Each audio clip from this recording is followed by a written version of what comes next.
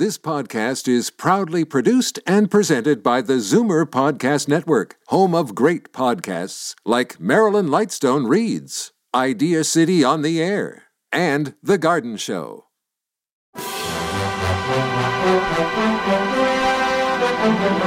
It's Zoomer Radio's Theater of the Mind with Frank Proctor. Open your mind as we fill your head with amazing thrills, chills, and laughs. Theater of the Mind. The best love programs from radio's golden age. Only on Zoomer Radio. Now, here is your master storyteller, Frank Proctor. Well, thank you, and welcome to the show. Tonight, we start off with a visit with Dr. Watson, who will give us an exciting tale of an adventure that Master Detective Sherlock Holmes was involved in. Now, of course, all of these series based on the writings of Sir Arthur Conan Doyle, a British writer and physician, mostly noted for creating the fictional detective Sherlock Holmes and writing stories about him, which are generally considered milestones in the field of crime fiction. Doyle was born May 22nd of 1859 at 11 Picardy Place in Edinburgh. Because his family was poor, they were supported by wealthy uncles. Doyle was sent to England to attend a Jesuit preparatory school at the age of 9, and after studying at Stonyhurst College until 1875, he went on to be educated at a Jesuit school in Austria. He later rejected the Catholic faith and became an agnostic. He also later became a spiritual mystic. From 1876 to 1881, Sir Arthur Conan Doyle studied medicine at the University of Edinburgh Medical School. During that time, he studied practical botany at the Royal Botanic Gardens in Edinburgh, and while studying, began writing short stories. His first published piece, The Mystery of Sasassa Valley, a story set in South Africa, was printed in Chambers Edinburgh Journal on the 6th of September, 1879. Jumping ahead to 1882, Doyle left to set up an independent practice, arriving in Portsmouth in June of 1882 with less than £10, which in today's money would be £900.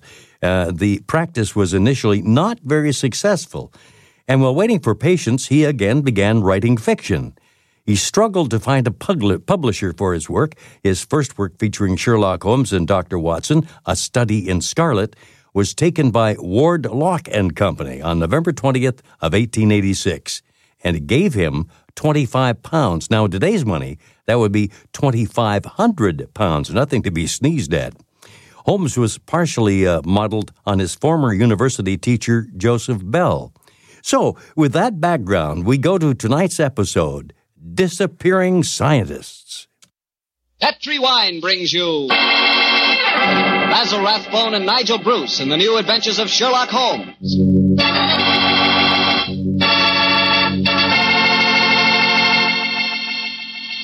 The Petri family, the family that took time to bring you good wine, invites you to listen to Dr. Watson tell us another exciting adventure he shared with his old friend, that master detective, Sherlock Holmes.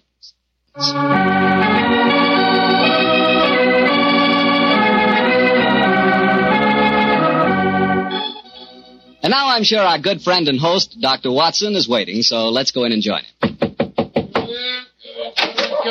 evening, Doctor. Good evening, Mr. Bartell. Here, quiet. Down, Monty. Down there. Dogs seem very chipper tonight. Yes, tonight, yes, but they've been in disgrace most of the day, Mr. Bartell. Oh? What have they been up to? After the seals again, Doctor? No, my boy, this time it was chickens. They got into my neighbor's coop and had a delightful time. Fortunately, there were no casualties, but I'm afraid that my good neighbor policy has suffered a slight diplomatic strain. But you come here to listen to Sherlock Holmes' adventures, not those of my dog, so draw up your usual chair and make yourself comfortable, and I'll get on with tonight's story. Last week, Doctor, you told us it was a case in which Sherlock Holmes found the solution without ever meeting any of the suspects. That's quite correct, Mr. Bartell. As remarkable an exhibition of long-distance detection as I ever recall. But judge the story for yourself, my boy. It was in the autumn of 1903, and Sherlock Holmes was about to retire to his bee farm on the Sussex Downs. I must confess, Mr. Bartell, that my heart was heavy during those last few weeks we spent at Baker Street. I thought of the countless adventures that we'd shared together. I remembered those many evenings of quiet comradeship and companionship. A fire blazing away on the hearth as Holmes lay back in the shadows playing his beloved violin.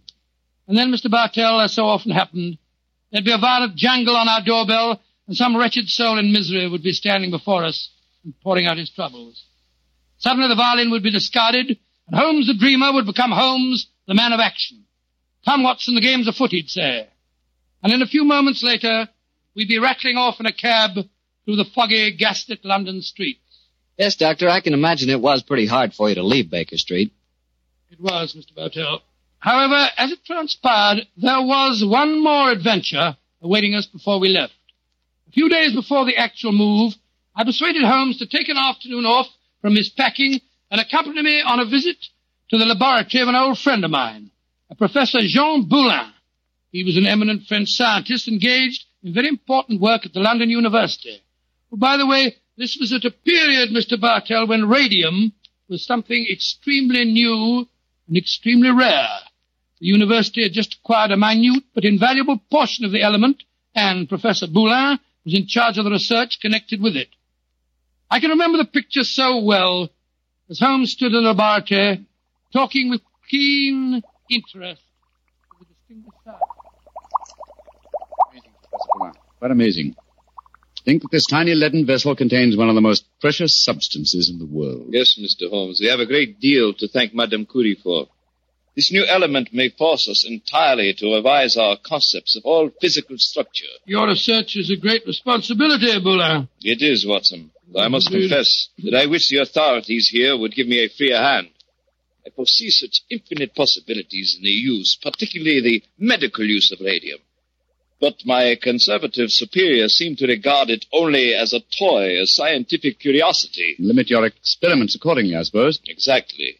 I'm given no opportunity to do anything that's in the least radical. Must be very disheartening. How can research ever get anywhere along those lines? It is a great misfortune, Holmes, that you've determined to retire to your bee farm. On this project, we could use such an analytical mind as yours. You flatter me, Professor. How many assistants do you have working with you, Boulin? 3, but none of them are very inspired, I'm afraid. My best assistant is a man named Barker. He's a little on the conservative side, too. But he is extremely adroit. The other 2, a young man called Taylor and the girl Gladys Hughes. They mean well. But gauche, I fear, is the only word to describe them.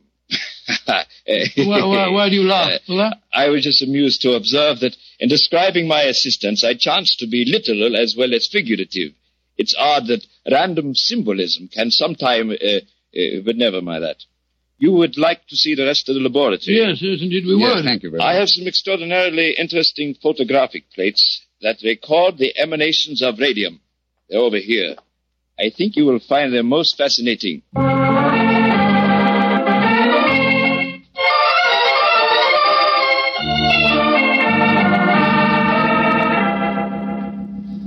Baker Street, particularly when our rooms are full of packing cases, seems rather drab after the scientific stimulations of Professor Boulin's laboratory, doesn't it, old chap? Yes, it seemed drab even if we hadn't been to see him. I feel frightfully depressed, Holmes. I just don't know what I'm going to do without you. Oh, you're still a young man, Watson, and a susceptible one. You'll marry again. Oh, no, I won't. Yes, you will, old chap. And you'll end up by being glad that your old roommate, your difficult, rather unsociable old roommate, is living in retirement on the Sussex Downs. Rubbish. I shan't feel anything of the kind. In any case, I don't think you'll be able to stay in retirement for long. Your mind is much too alert to be satisfied by being a sort of midwife to a bunch of beastly bees. Oh, dear Watson. I feel that you'll never eat honey again. Yes, you can laugh, Holmes, but I could see how excited you were when Boulin suggested that you might help him with his radium experiments. Flattering suggestion, I must admit, my dear fellow. Just the same, Now, who the devil's that? From the urgency of the tug on the bell pull, I'd say that it was a client. And go and head him off, will you, old chap? Yes, I'll do my best. Oh, Watson, explain that I'm no longer in practice.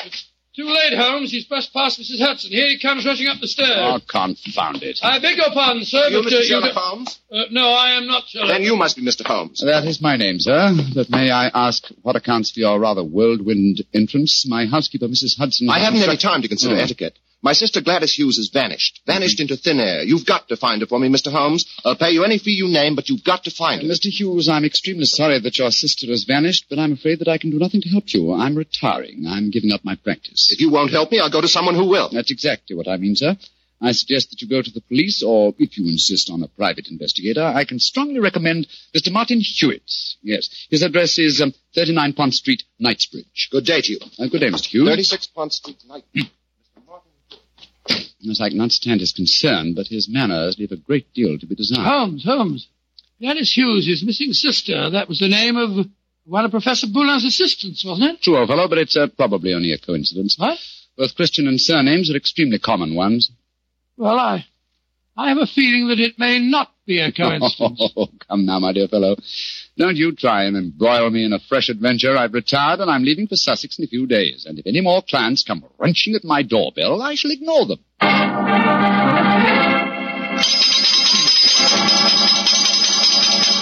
But, Mr. Holmes, you've got to help me. My son, Geoffrey Barker, has disappeared. I'm sorry, Mrs. Barker, but I'm afraid I'm... Holmes, Geoffrey Barker was the name of Professor Boulin's chief assistant. Watson, please believe me when I say that I'm not to be inveigled into any further...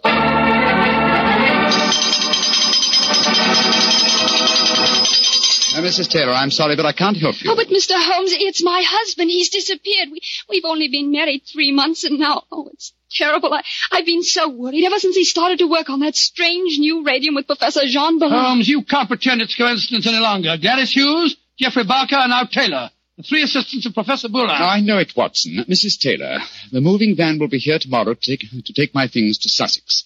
I shall follow them immediately. I have retired, madam. Do you understand that? Retired.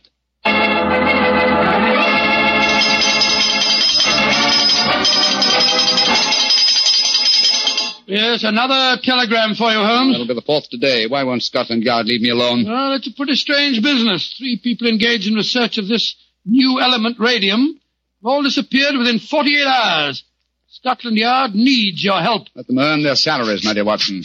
I've helped them for the last time. Well, let's see how they've couched their latest diffusion. Oh, this isn't from Scotland Yard. It's from my brother, Mycroft. Mycroft? What's he going to say? Listen to this. Now Professor Boulin has disappeared. Great Scott. And the radium with him. Surely the pattern is obvious, Sherlock. Radium must be found, could solve the problem for you, but I'm too lazy. Consider what a flashy case for you to retire on. Regards, Mycroft. The old devil. Holmes, this is shocking. My old friend Boulin has disappeared. Yes, Watson, and now my brother asks me to investigate. The pressure becomes irresistible. Very well, I bow to fate and postpone my retirement for a few hours. Good man, Holmes. You know you'll never really retire. Let me see. As Mycroft says, there's an obvious pattern in this case. Our first step, of course, will be to interview all the doctors who treat patients without charge. Why? Well, surely that's obvious. Well, it isn't at all obvious to me. I don't know why you always leave me in the dark. Well, what makes you laugh? Being left in the dark. It's just like the old times, isn't it, Holmes? Come on, old fellow, let's go. The game's afoot.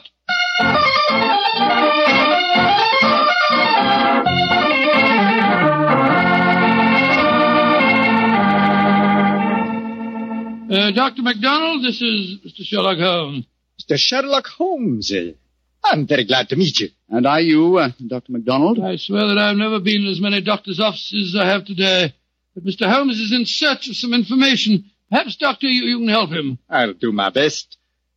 What do you want to know, Mr. Holmes? Whether you have any charity patients with skin eruptions or growths of any kind. I mean, patients that have not kept their appointments recently, perhaps. Now, let me see. Why, yes, I do. Old Mrs. Pendle. She has a very bad case of lupus. She was due for a treatment here yesterday, and I've seen nothing of her. Splendid. Can you give me her address? Why, certainly. It's in my book here. Well, I hope this isn't a false trail, Holmes. You can only explore it and see, dear chap. Here we are.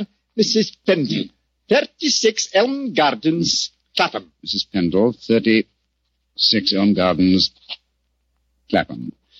Thank you, Doctor. I'm greatly obliged to you.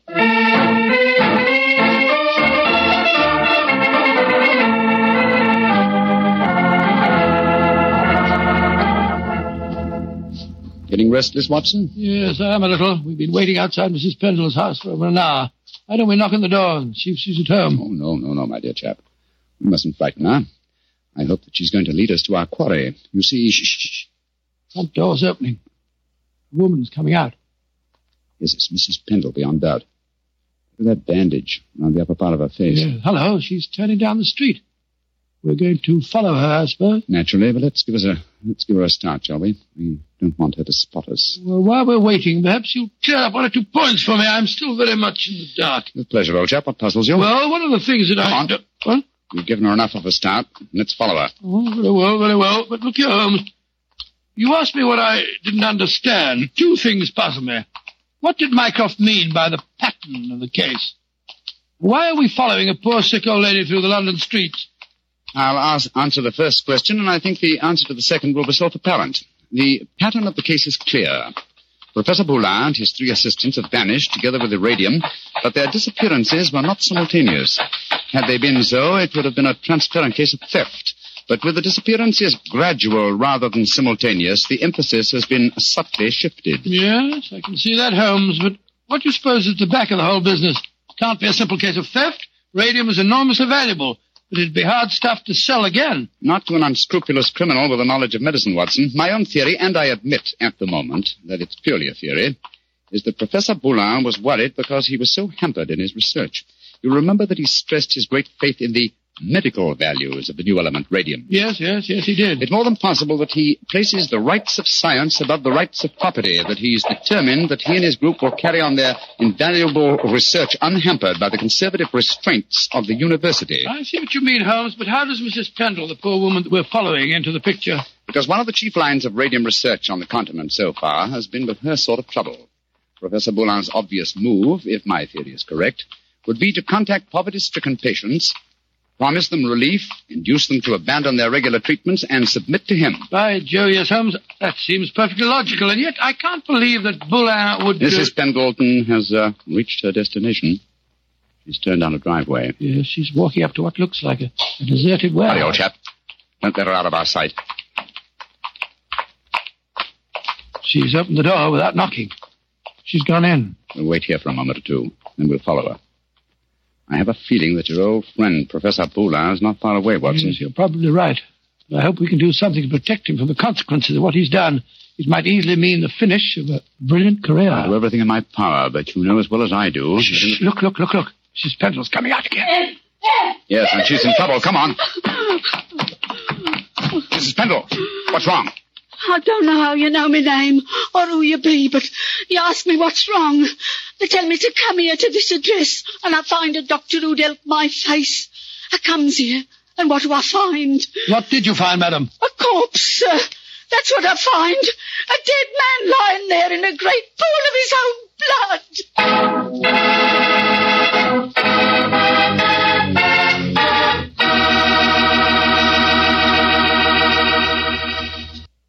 Well, Dr. Watson, so following the tracks of old Mrs. Pendle led you to a corpse, huh? Yes, Mr. Bartell. Of course, Sherlock Holmes and I went at once into the broken-down warehouse to examine the scene of the tragedy. Slumped over a desk in a darkened, shabby room, a flickering candle giving a macabre lighting to the scene, was the body of a man. I think I knew its identity even before Holmes turned to me and said, Professor Boulin. All right, Watson. Poor devil. Murdered, of course. Yes, but examine him for yourself, will you? Yes. Yes, there's no doubt about it. This wound couldn't have been self-inflicted. The right auricle of the heart has been pierced. How long ago would you estimate death took place? Not more than a couple of hours ago, I should say. Not hard to reconstruct the killing. The murderer came up from behind Boulin as he sat here, crooked an arm around his throat. Yes. See the finger marks on the right-hand side of the neck? Here? Then stabbed him in the chest. Then withdrew the weapon and disappeared. Leaving no traces, confound it. A dusty room is an ideal place for recording footprints, but half a dozen different prints here, including Mrs. Pendle's. Hello. Here's the print of a smaller woman's shoe. Well, must be that of Gladys Hughes, his assistant. Undoubtedly, but that really proves nothing except that she was here with him. In fact, that we were convinced of anyway. Question is, come on. Let's go outside and talk to Mrs. Pendle again. Poor old Boulin. What a shocking way to die. And what a great loss to science. I suppose the murderer must have stolen the radium. We found no trace of it in there. Undoubtedly, the possession of the radium was the motive for the murder. Mrs. Pendle. The poor man is dead, ain't he, sir? I'm afraid so, madam. I knew it. I never should have come here. I never should have left Dr. MacDonald. Mrs. Pendle, let me ask you a question. I can't be answering no questions, sir. I don't know nothing about how the poor soul got himself murdered. What would a poor woman like me know about such things? No, my good woman. My friend isn't suggesting at all that you know anything about the murder. Then what do you want to know, sir? Who told you to come to this address today, Mrs. Pendle? A young lady. Nice young lady she was, too. She met me coming out of Dr. MacDonald's yesterday and told me that if I come here today, I'd find a doctor who could cure me. Yeah, that was obviously Miss Hughes. Holmes, I believe that your theory was right. Come on, Mrs. Pendle. We'll escort you to the nearest police station where you can report the murder. Yes, sir. And then, Watson, we must keep on the track of the radium. That, perhaps, is more important than any life. Well, how are we going to do that? We haven't a clue to go on. Remember that Professor Boulin's 3 assistants are still missing. We must go to the homes of each of them and see what can be found out. Mr. Hughes, you must realize by now that your sister's disappearance is part of something vastly more significant than you think. I must ask you in the My first... sister didn't disappear, Mr. What do you mean, sir? You came to us and said that you had. Oh, it was all a mistake, gentlemen. She came back today. She'd just been down to the seaside for a short rest, and she'd forgotten to let me know. I'm sorry to have bothered you. May I see your sister at once, please? I'm sorry, Mr. Holmes, but she's out just now. I don't know where she's gone or what time she'll be back.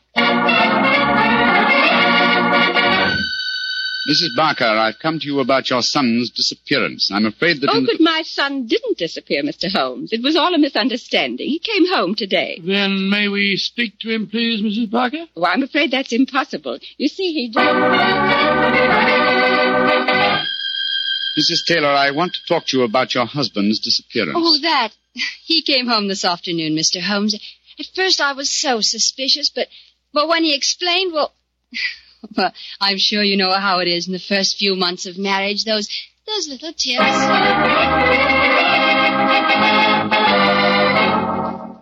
Confound it, Watson. We're no nearer the solution. And meanwhile, here we are back in Baker Street to find that the moving van has taken all your things off to Sussex. Perhaps you should give up the case, Holmes, and follow them. Close my career on a note of failure? No, my dear fellow. I shall not leave London until this problem is solved. Oh, in that case, I'll sit down. Looks to me as if it may prove a lengthy wait. I've rarely felt more frustrated, Watson. All 3 vanished technicians home safely with plausible stories, or at least plausible alibis, and poor Boulin murdered, the radium stolen. Well, I must say it makes no sense to me. Well, it must make sense. The pattern was well enough to find in the beginning. It's just a question of finding the right key. In a way, it's clear enough what's happened. One of the 3 assistants, placing the financial value of radium above its value to science, murdered Boulin to obtain the prize. The other 2, fearing that their complicity in the original plot would involve them as accomplices in murder, ran home and established an alibi. And the murderer did the same thing, for it's obvious one of the 3 must be the killer and the thief. Yes, the question is, which one of the 3 is the culprit? If only poor Boulin were alive, he could help us. My dear chap, if Boulin were alive, there would be no murderer. Oh, of course it wouldn't. Now, let's see. Boulin gave us a few bare facts about his 3 assistants. I wonder... But of course, Watson! I have the answer. The case is solved. What do you mean, Holmes? How can it be solved? You haven't done enough investigation. If it comes to that, you haven't even seen any of your 3 suspects. That isn't necessary. Oh, you know who did it? Yes, Watson, and so should you. But we know nothing to set them apart from each other, except that one of them's a girl. You know more than that, my dear fellow. Think hard. Well, Boulin told us that Geoffrey Barker was an excellent technician, while the other 2 were somewhat clumsy. We know even more than that. Best if I know what, Holmes.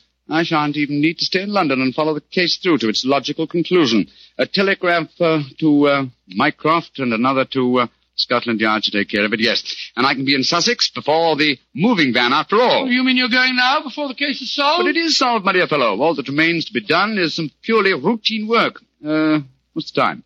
Look, it's 3 o'clock. Splendid. If we hurry, we can catch the 3:45 express from Waterloo. We? Yes, I was counting on you spending a few days down there with me, old chap. I hope you can spare the time. I should hate to make so drastic a change without My good old friend Watson at my side? Oh, of course, I'm delighted, but what, my dear boy? The case of the disappearing scientists. Wait until we get to Sussex, shall we? As soon as I get an answer to my telegrams, I'll explain the whole thing to you. And now let's hurry, shall we? Our train leaves in 40 minutes.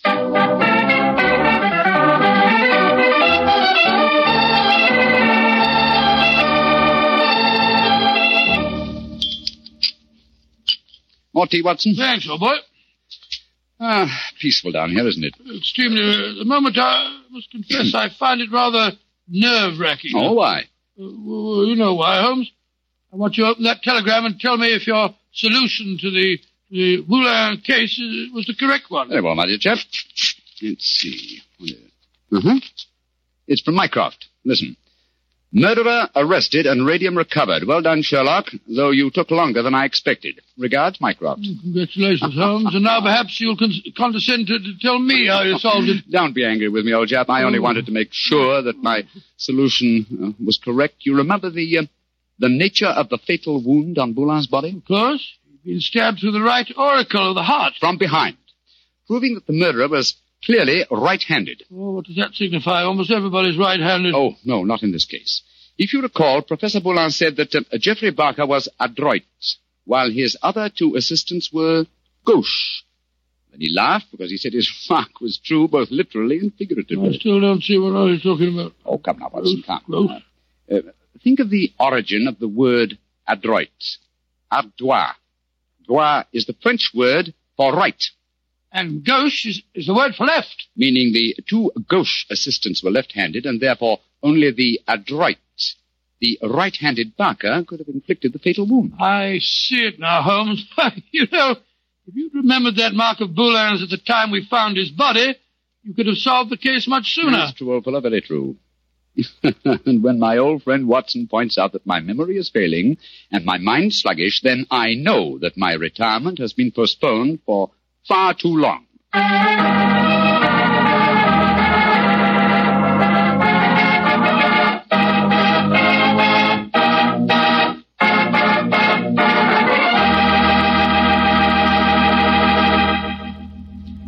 Well, so Holmes really went through with his idea of becoming a bee farmer. Yes, of course. It became one of his favorite hobbies. Do you know anything about the raising of bees? Oh, nothing at all. The only connection I've ever had with bees was very remote. Once I had the hives. Once you had the... Oh, no, Mr. Barker. Oh, yes, Dr. Watson. But seriously, I do know one thing about bees.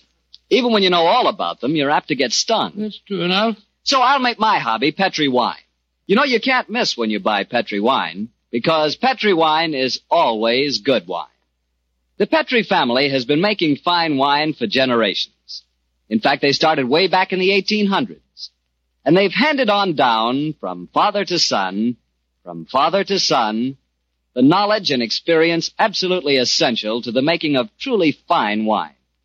And since the making of Petri wine is a family affair, you can be sure that the name Petri means something on a bottle of wine. Those letters P-E-T-R-I are more than a trademark. They're the personal assurance of the Petri family that every drop of Petri wine is good wine. So when you buy wine of any type, you can put your faith in the Petri label, because Petri took time to bring you good wine. Well, Dr. Watson, what new Sherlock Holmes story are you going to tell us next week? Well, now, next week, Mr. Bartell, I'm going to tell you about one of the weirdest adventures that Holmes and I ever had. It concerns a haunted chapel in the wilds of Cornwall, strange organ music that played at midnight, and the headless ghost of a murdered monk.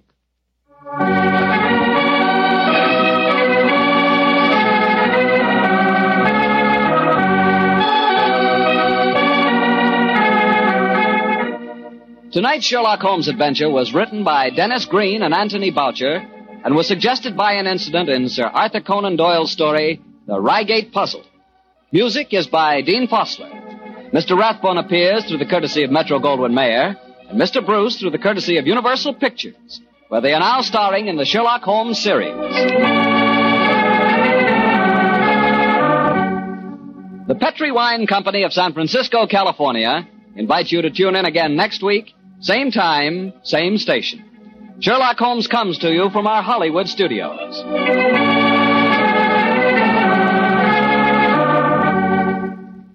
This is Harry Bartell saying goodnight for the Petrie family. Stay tuned for My Friend Irma next on Theater of the Mind. You're listening to Theater of the Mind on Zoomer Radio, AM 740 and 96.7 FM in downtown Toronto. A very popular series in the 40s was My Friend Irma. Just how dim-witted can Irma get? Well, we'll find out in this episode called Bon Voyage. Jane? Jane? Yes, what is it, honey? What's this dotted line on the map of the world? Dotted line? Oh, that's the international date line. Isn't that wonderful, getting the boys and girls from different countries to go out with each other? Well, that's what you can expect when you listen to My Friend Irma. Friendship, friendship, just a perfect friendship. When other friendships have been forgot, theirs will still be hot. Lever Brothers Company, makers of Swan, the soap with the exclusive super creamed blend, presents Our Friend Swan with My Friend Irma. Starring Marie Wilson as Irma and Kathy Lewis as Jane.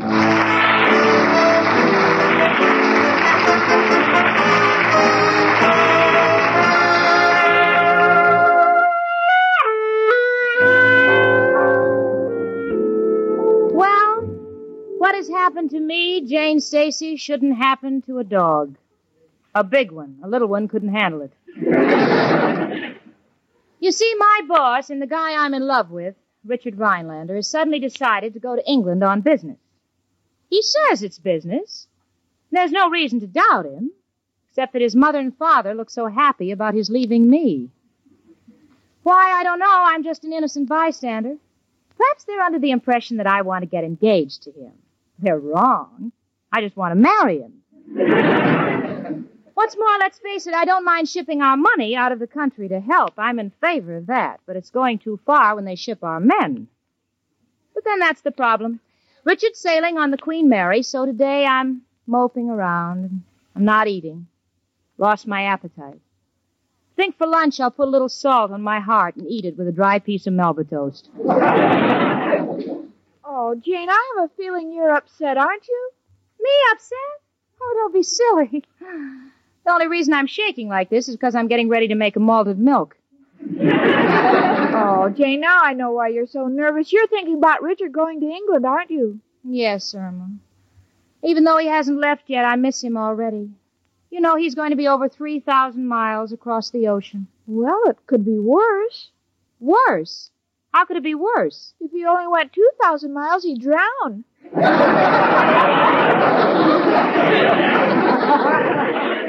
Well, I hope he does. Oh, what am I saying? Oh, Jane, listen to me. I'm your oldest friend, and this trip might be very good for both of you.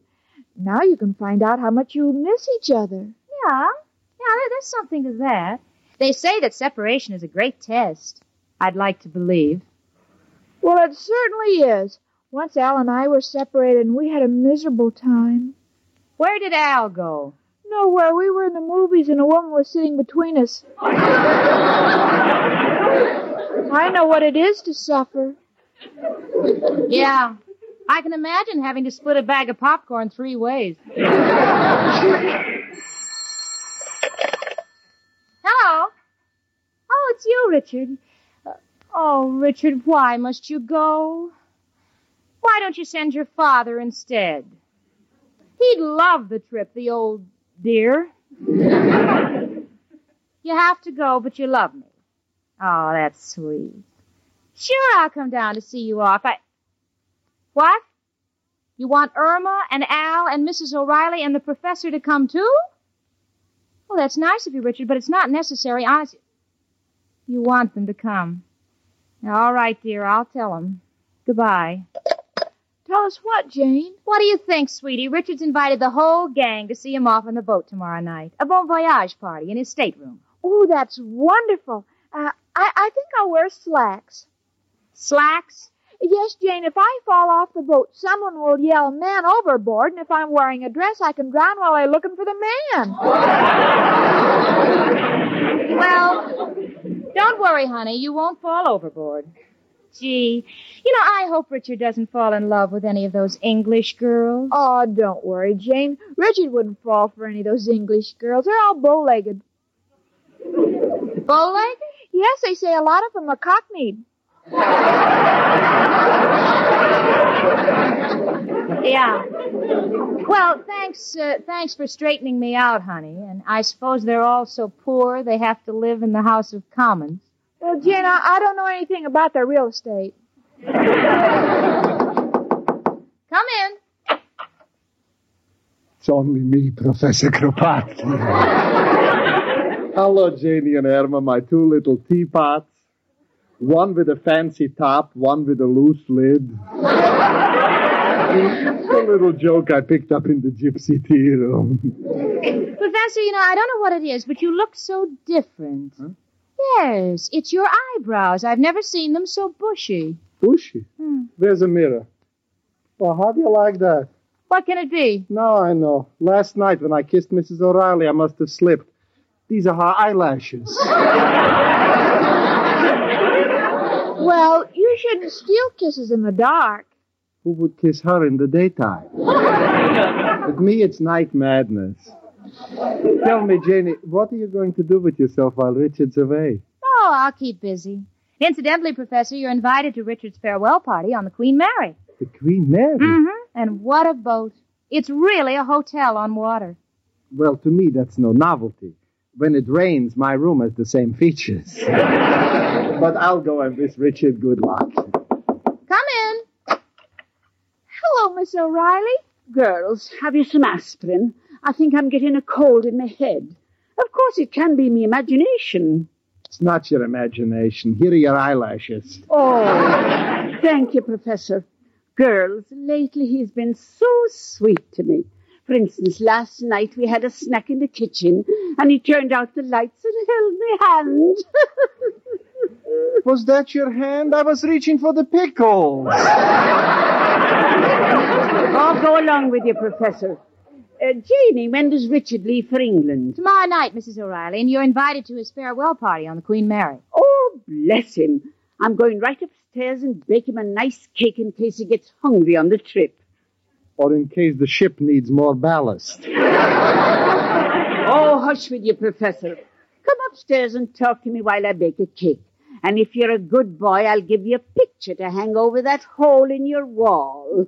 No, thank you. I don't want to cover that hole. It overlooks a beautiful view. Why, all you can see out of there is the city dump. Compared to my room, it's a beautiful view. See you tomorrow night on the boat, Janie. Goodbye. Bye. Jane? What, honey? Well, while Richard's away, maybe Al has a friend who will date you. That's very sweet, Irma, but I don't think the warden would let him out just for that. Come in. Hello, Jane. Hiya, chicken. Hi, Al. Hello, Al. Honey, what are you looking so happy about? Chicken, you are looking at a millionaire. Oh, Jane, did you hear that? Al's a millionaire.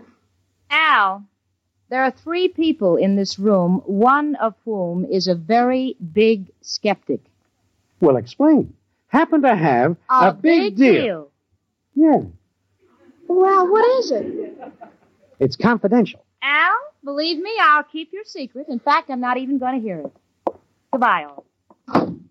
Sarcastic shrew. Would like to tame her. Oh, Al, don't look so sad. Don't let Jane hurt your feelings. Tell me your new deal. I'm not a septic. Well, all right. It's Oh, Al, I think it's wonderful. It can't miss. Chicken, I like you to have confidence in me, but you go overboard. Must hear the deal first. It's a report card with a railroad ticket printed on the back. So when a kid gets bad marks, he can leave town. That's wonderful. You know, a thing like that can stamp out all juveniles. Ah, chicken, what's the use? I just heard myself say it, and it's nothing. And Jane's right. I'm nothing. Oh, but Al, to me, you're everything. No, chicken, it's about time I faced facts. I can't get any place in New York. Well, maybe you should go to a larger city. This is the biggest, chicken. But it's no good for me. This town has got me down. I gotta move on. Need new worlds to conquer. Oh, Al, you're just depressed. You'll feel better when you go to the party tomorrow night and see Richard off to London. Richard's going to London? Uh-huh. Hey, Chicken, that sounds like the spot for me. In that fog, a guy can get away with anything. I mean, nobody is poking their nose in his business. Oh, but Al, you'll be on the other side of the ocean, and I'll miss you so. Every time I go to Coney Island and I see something washed up on the beach, I'll think of you. Tender thought, Chicken. Now, all I gotta figure out is how I can get to London without pain. And there's only one man who can help me. Who, Al? Who else but... Hello, Joe? Al. Got a problem. Got to get to England on the Queen Mary. No funds. What's my move? Contact Saltwater Sam, who works very close with Limehouse Louie? Well, how will I know him, Joe? When I go down to the Queen Mary, I'll see a head sticking out of a porthole? Yeah, but there's a lot of portholes on the Queen Mary. Throw a rock at the head. If it doesn't duck, it'll be Saltwater Sam. Used to work at the Coney Island baseball concession. Oh, yeah, I remember him. The guy was always complaining his feet were hurting him. Yeah, but Joe, how will he get me over? Uh-huh. Uh-huh. Uh-huh. Mm-hmm. He'll pack me in a sealed can filled to the top with oil? But, Joe, how will I breathe? What if I don't? The ride is for nothing. No, Joe, thanks for the effort, but do not wish to travel as a sardine. Goodbye, Joe. Chicken, Joe gave me the idea. I'm going to stow away on the Queen Mary. Oh, but Al, they're liable to catch you. Got to take that chance. Oh, but I'll miss you. Chicken, our future lies beyond the seas. Who knows, I may go to the continent, pick up some polish, contacts, maybe even a title. Imagine me coming back a prince. Oh, what a thrilling day that'll be. And I'll be waiting for you on the pier saying, "Here, Prince! Here, Prince!"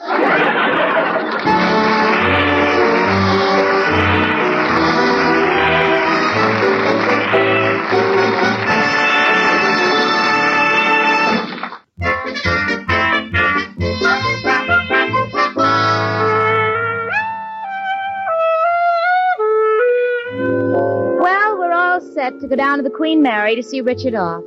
Believe me, Jane Stacy is one great actress. I won't show him what my real feelings are. I'll be casual, indifferent, blasé. Think I'll take 4 handkerchiefs along in case I crack. But I won't. I can control my emotions. I'll just say, have a nice trip, Richard. And he'll kiss me. He'll kiss me. And I'll report immediately to the captain and ask to join the crew at no salary. Oh, what's the use of kidding myself? As far as we women are concerned, baseball is not the national sport. And, as if I didn't have enough on my mind, Irma and Al are acting very strangely. They're behaving in a very offbeat manner.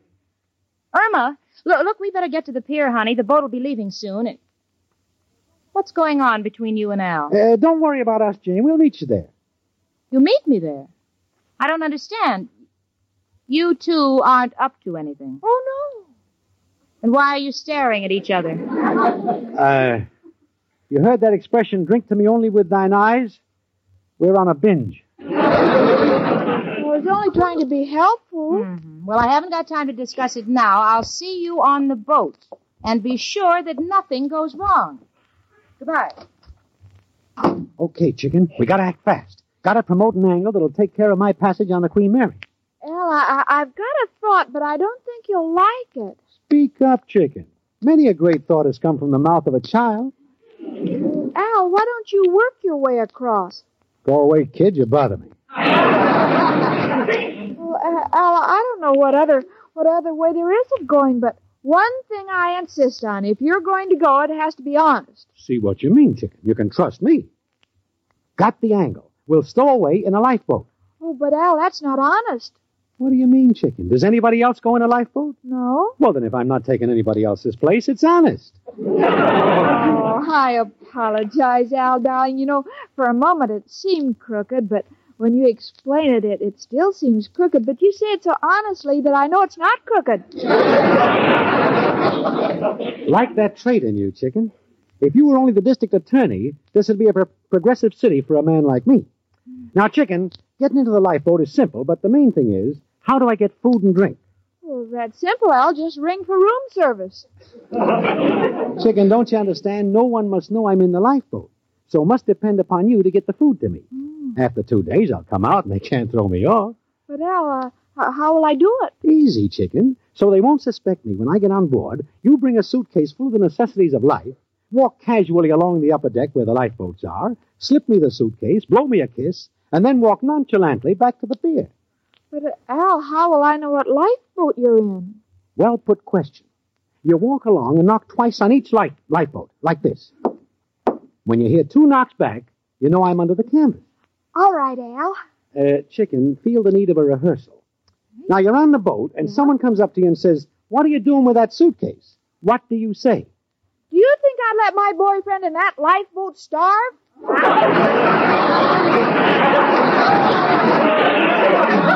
Chicken, don't you see? They mustn't know I'm in the lifeboat. We'll tell you what to say.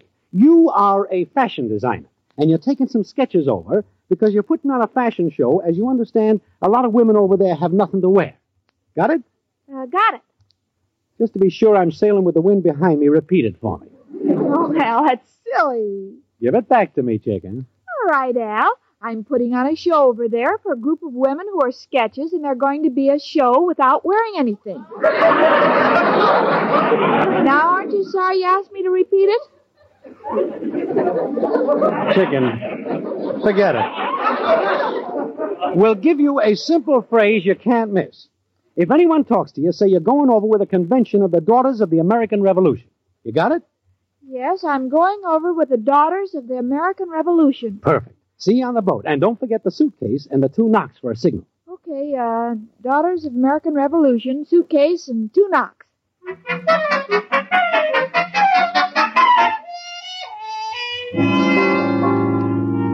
Well, I'm in Richard's stateroom on the Queen Mary. He's driving me crazy. He's taking one last look at the New York skyline. And I'm a girl. I'd like him to take one last look at my waistline. But he's not going to leave before I plant a good kiss on him. Richard. What is it, Jane? Haven't you forgotten something? No, I don't think so. I've got my tickets. No, I didn't mean that. Well, there's my trunk and the large suitcase and my visa. Richard, I'm not talking about the things you're taking with you. I'm speaking about something you're leaving behind. Oh, I know what you mean, Jane. Oh, you're a darling to think of it. The kennel said they'd take care of my dog. Richard, for your information, I cannot bark. But you're also leaving me behind. Oh, Jane, I've been an awful fool. Oh, I apologize. Oh, well, don't waste time apologizing. The boat's sailing. Come on over here, darling. Oh, Richard. Oh, murder. Whoever you are, just slip it under the door and go away.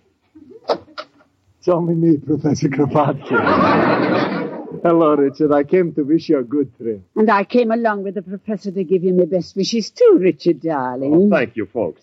Janie, we're not interrupting anything, are we? Oh, no. Where are Al and Irma? Oh, they'll be along.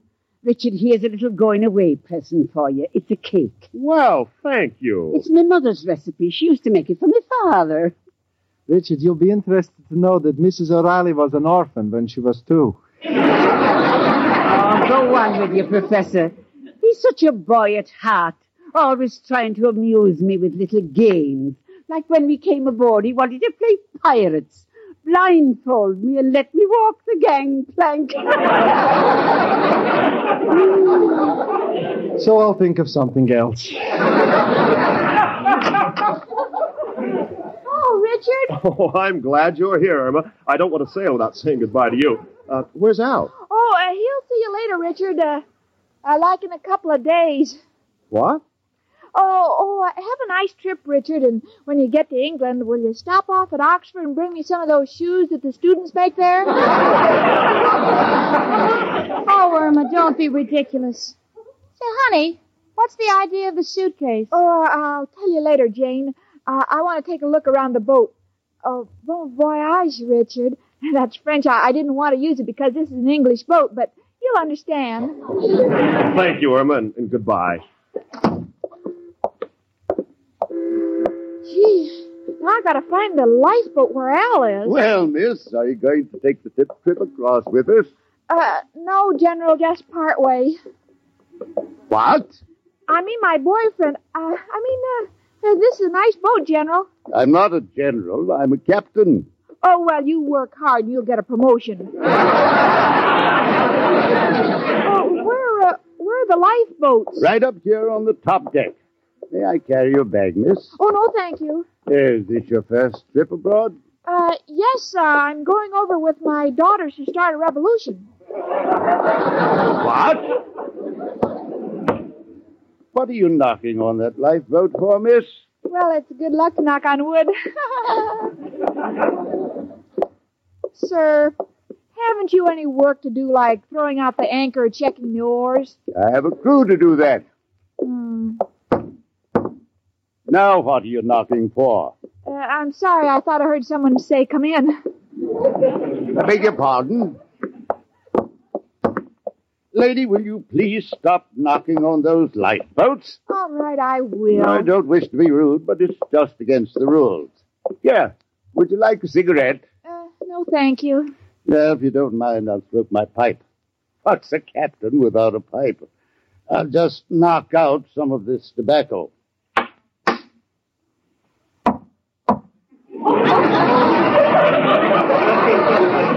What was that? Your pipe made an echo. That's ridiculous. I think there's somebody in that lifeboat. Oh, no, if there's anybody in there, Al would chase him out. Who's Al? My boyfriend, the man in the lifeboat. What? I don't know who you're talking to, but tell him to blow. Whoever's in there, come out. Ain't nobody in here but us oars, folks. This is ridiculous. Oh, a stowaway. Now, just a minute, Your Honor. I got influence. I know the captain. Oh, you do? Let me handle this, Chicken. The captain happens to be a very good friend of mine. I see. Al, Please, Chicken. I was hired by the captain to inspect the lifeboats. Al, you What see, is it, Chicken? This is the captain. Well, Captain, this is a fine way to treat an old friend. Didn't you recognize me? No. But I do know that you'll be thrown off this ship. You could be locked up for a thing like this. Now, wait a second there. I'm a friend of Mr. Richard Rhinelander. Oh, yes? Well, we'll just see about this. Come with me.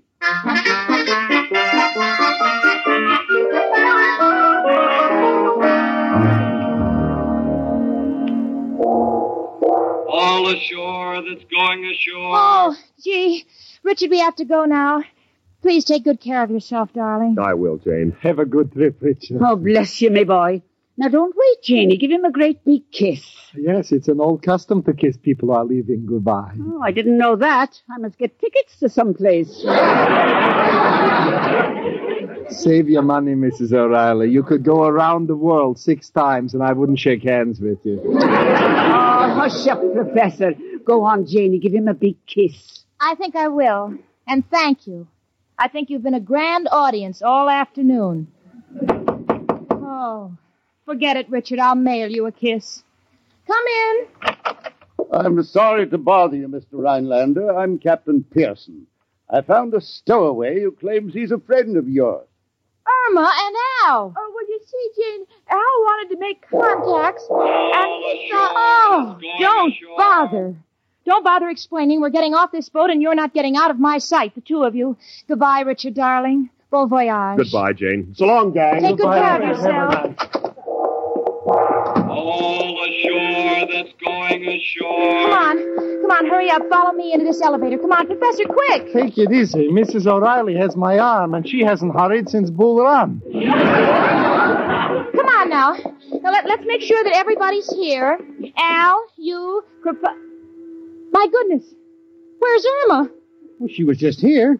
She must have taken the wrong door. Last call. All ashore that's going ashore. Oh, good heavens, she'll be stranded on the boat. Oh, we've got to find her. Everybody look in different directions. All Come on. right, come along, Mrs. O'Reilly. Run. I can't, Professor. It's these new long skirts. Why do you bother with long skirts when it's a long hat you need? Come on. Hurry up, Al. Hurry. Steward. Yes, lady? We've been looking high and low for a friend of ours. She's a blonde in a red suit. A blonde in a red suit? Oh, yes. I believe she's the last person we let off the boat before we sailed. Before we sailed. Al, we're moving. Isn't that the young lady you mean waving down there on the pier? Gosh, if you get hungry, folks, there's a suitcase full of sandwiches in the third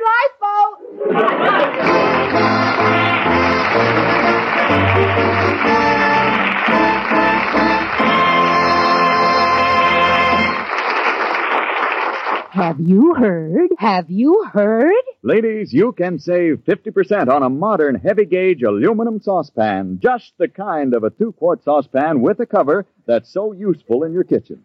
The saucepan is of fine 18-gauge aluminum with a no-twist handle, and both the hand and cover knob are made of no-burn Bakelite.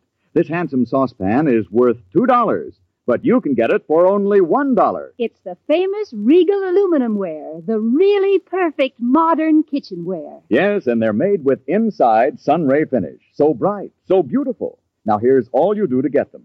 Send in box tops or wrappers from any 2 of these Lever products. Lux Flakes, Rinso, Lux Toilet Soap, Lifebuoy, Silver Dust, Spry, or Swan. And when you buy them, you can get handy order blanks as well as the other information you need. Orders will be sent postpaid within 3 weeks. The offer expires August 1st, 1948. It is subject to state and local regulations. Just send your money together with box tops or wrappers from 2 Lever products and your name and address to Lever Homemakers Club, Box 1, New York City.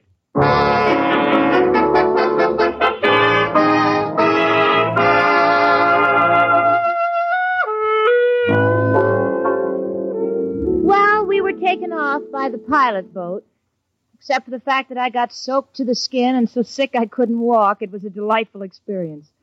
But I haven't forgiven Irma for the trick she and Al tried to pull, so I said, Irma, what in the world ever made you believe that Al would do any better in London than he does here? And Irma said, Well, Al is very handy with tools, and I heard that the London bridges are falling down. Maybe he could fix them.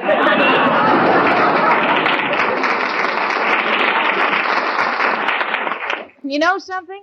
I'm living with someone beyond repair, and that's my friend Irma.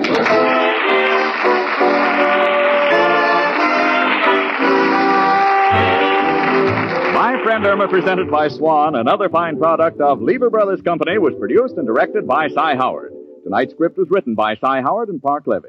Folks, next Monday evening, listen again to Our Friend Swan with my friend Irma. Starring Marie Wilson as Irma and Kathy Lewis as Jane. The part of Professor Kropotkin was played by Hans Conried. Ladies, listen. The shortage of fats and oils is still very serious, and it's worldwide.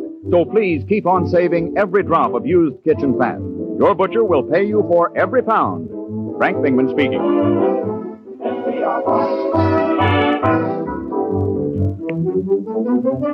Tune in next week 1 hour earlier and listen to the Lux Radio Theater, immediately followed by My Friend Irma. This is CBS, where 99 million people gather every week. The Columbia Broadcasting System.